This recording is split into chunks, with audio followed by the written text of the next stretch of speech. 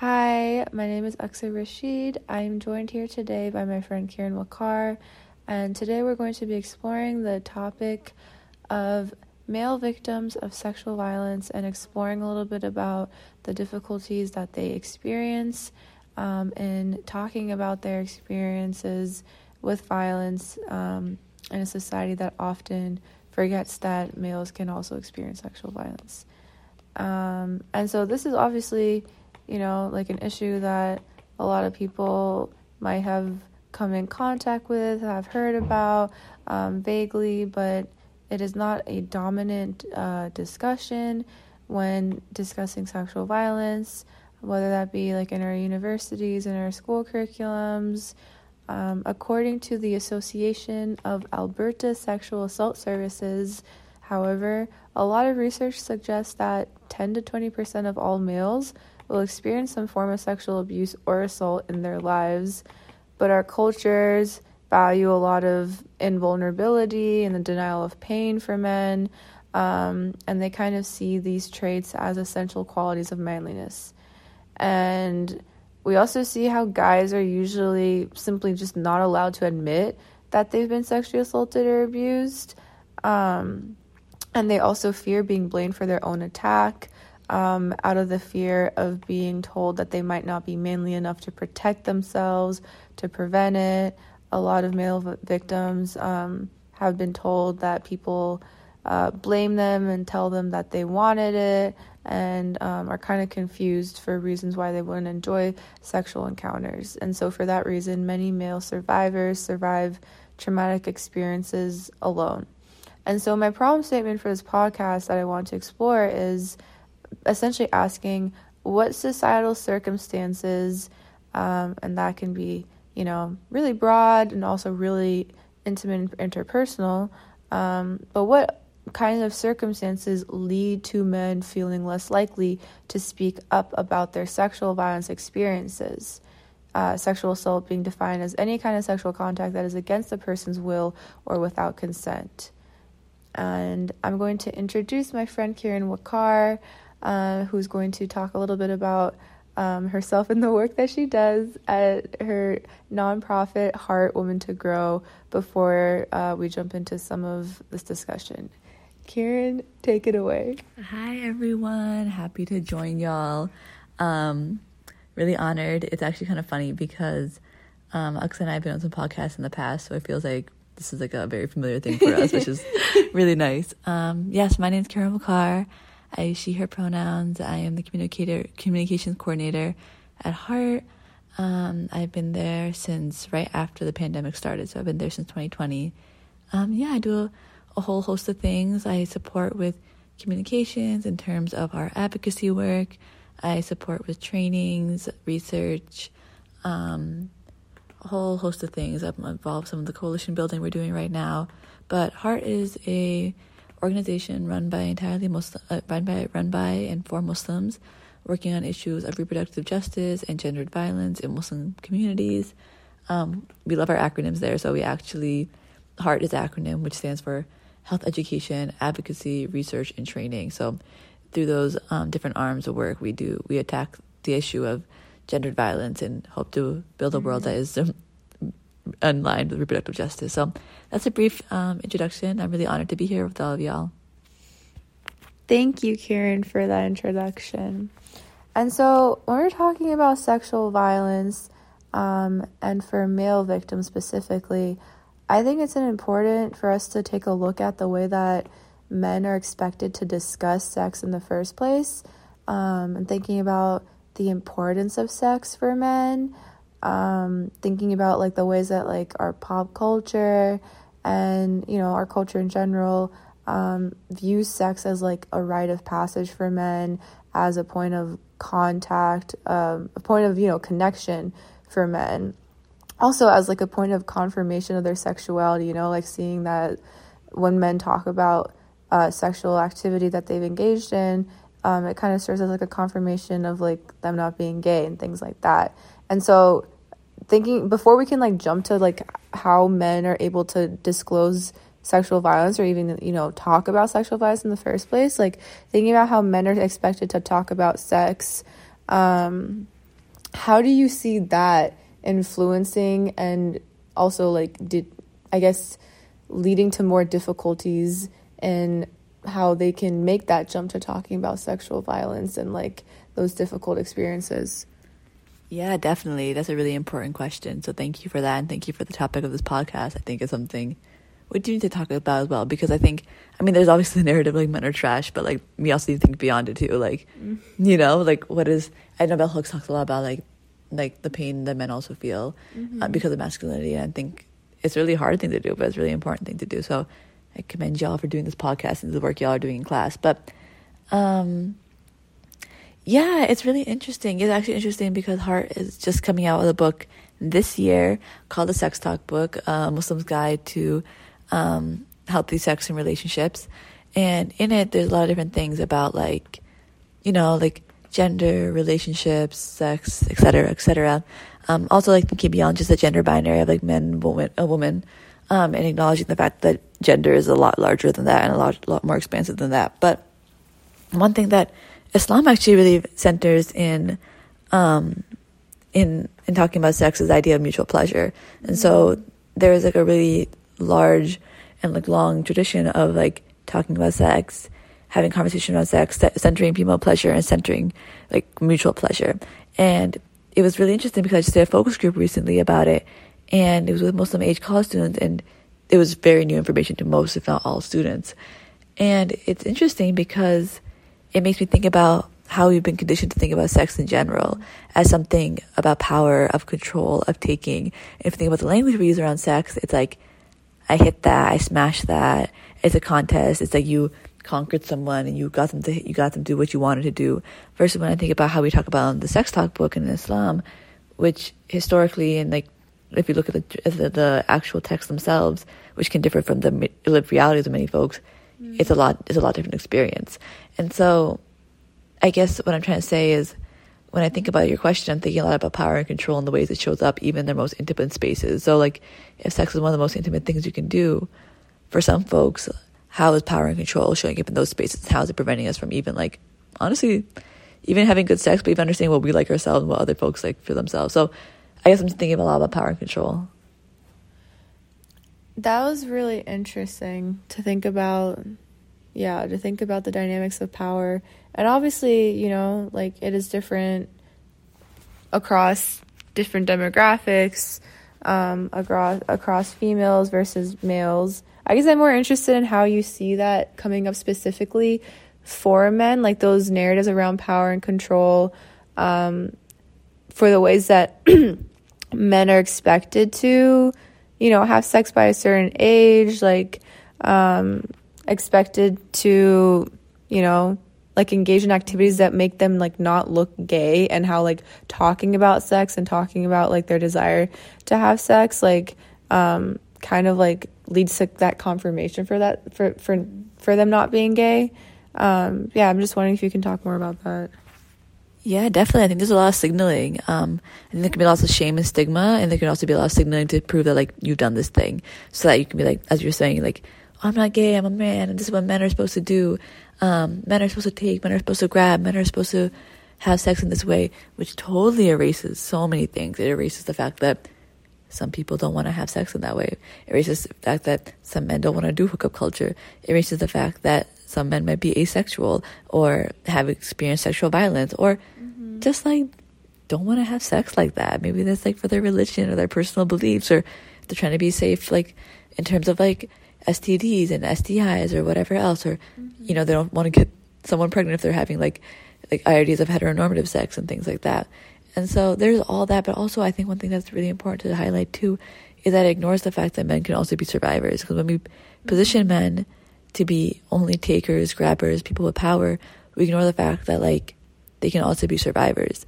And even though we know the vast majority of survivors are women, that is also something that we don't get to talk about. So a lot of people end up holding a lot of this trauma and not even be able to name it, because we have this idea that men have to want a certain thing, which is honestly very like limiting in the ways it imagines the possibilities for masculinity to show up. Yeah, and I'm thinking about that last sentence you said about it being limiting and how masculinity show up, and how you know, like we talk about hegemonic masculinity and like these ideas of like you know, doing gender, and right, because like gender is something that is done. And thinking about like how what is seen as manly is seen as is basically just like anything that is like not feminine. Like to be manly, like you got to make sure that you're not doing something that is feminine or girly or womanly, whatever adjective you wanted to use. And so I'm thinking about like the ways that, especially like in the last couple of years, like with the Me Too movement and you know, that being like the most popular hashtag on our social media to talk about sexual violence, and how it seems like, you know, on my end, like it seems like that has been gendered as female. And there's been like little discussions here and there about like, you know, the other side of the Me Too movement, like for men. And so I'm just thinking about how do you see sexual violence as being gendered, as being part of that doing gender, which I'm like saying right now with quotation marks. How do you see that as being like a gendered concept, like maybe even in pop culture, and just the ways that we talk about it loosely? And how do you see that as like making that harder for men to speak up on, because they don't see it as manly, like in their eyes, because gender is not being done in their eyes like that? Yeah, absolutely. It's a huge part. Because one thing we talk about a lot is like people, like some of my coworkers, a lot of them are social workers, is like, you know, hurt people. If you're working with people, you're working with trauma. And when we don't name the fact that like hegemonic masculinity is part of that trauma, like it's part of like conditions you not to feel and experience the feminine that we all hold, because the ideas of masculinity and femininity are fluid.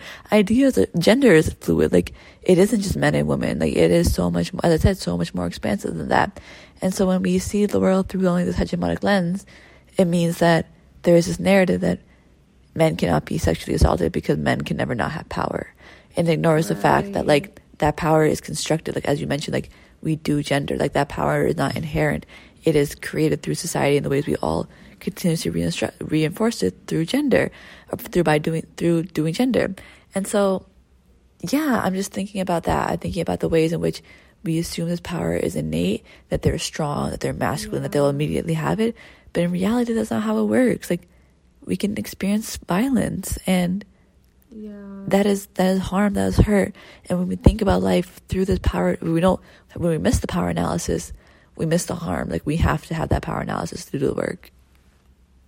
Yeah, and I mean, I honestly think that power analysis is so important to talking about all of this, because you see the men if you see men as being like inherently like, you know, like those adjectives that were used, like power, like grabbing, like hungry for sex, etc., then you can't even move beyond that. Like you can't even move beyond acknowledging that these experiences exist outside of the sphere that we're used to seeing it. And victimization from males, it happens on, you know, like several levels. It happens on a personal level, on an institutional level, on a social level, like on a macro level. And there's social costs to speaking up for men. That obviously there's social costs for all survivors. Like there's social cost, like survivors disclosing their experiences is never an easy process. But for male victims, I think it's unique in that there's a social cost like amongst their social groups, with their little like their little like spaces of fratriarchies and you know, like all male spaces where, you know, they'll be labeled as weak and feminine and have the inability, like be labeled as like having an inability to defend themselves. And there is a loss of face, which we talk about as being like the image of the self, which like depends on the rules and values of a society, and the situation that interaction is kind of inherited in. And so that sense of face obviously is very important for men to be able to, you know, connect with one another and to form friendships and things like that.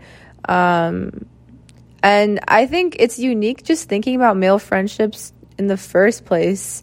Obviously, like, as two females, like, things that we think about, like, amongst us, like, our female friendships, like, I feel like we wouldn't be out here, at least amongst our friendships that we have.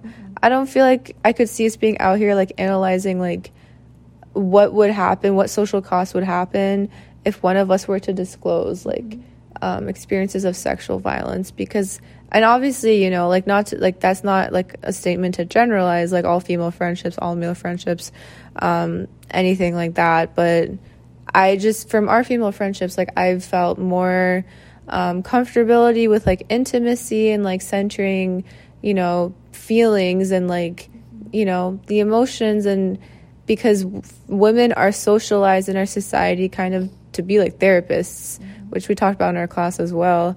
We're socialized to, like, listen to one another, right? And so for men to be in friendships where that's not as common, and friends are often the first places where people disclose experiences of sexual violence and abuse. How do you see these male friendships and maybe, like, difficulties in initiating intimacies as feeding into this culture of denying pain and vulnerability for men, which in turn, makes it harder for them to disclose these experiences? Yeah, I mean, I think the first thing that we said is that, like, I think there's a lot of work to be done around, like, disclosure and the ways in which we respond to folks when they disclose in general across genders. Like, I think there's a lot of, like, stigma in every single, like, area of the United States and the world, honestly, which is very, very unfortunate.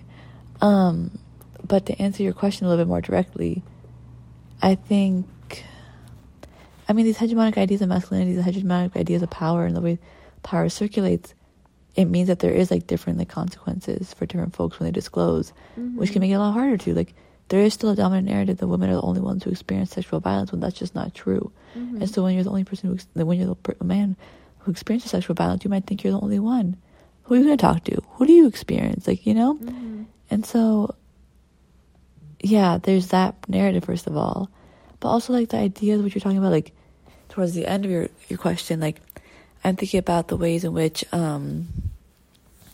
like, ascribing to this idea of hegemonic masculinity also means you can't feel your emotions, because emotions are gendered female, and emotions are weak. And so being hurt is weak. Being taken advantage of is weak, because that's what you do to women, which, one, erases, devalues the, like, harm and, like, the severity of violence against women. And, like, it makes it seem as something that is, like, ought to happen or, like, will happen, because if you're a woman, you're a target. So then it devalues, like, the pain and suffering women experience.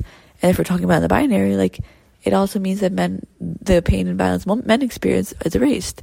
And so it doesn't help anyone. It hurts us all. Like, it literally doesn't do anyone any good, but it is a dominant narrative that we all subscribe to when we do gender, the way you were describing. Yeah, I think you're so correct in saying, and coming back to how much work needs to be done around disclosure to begin with.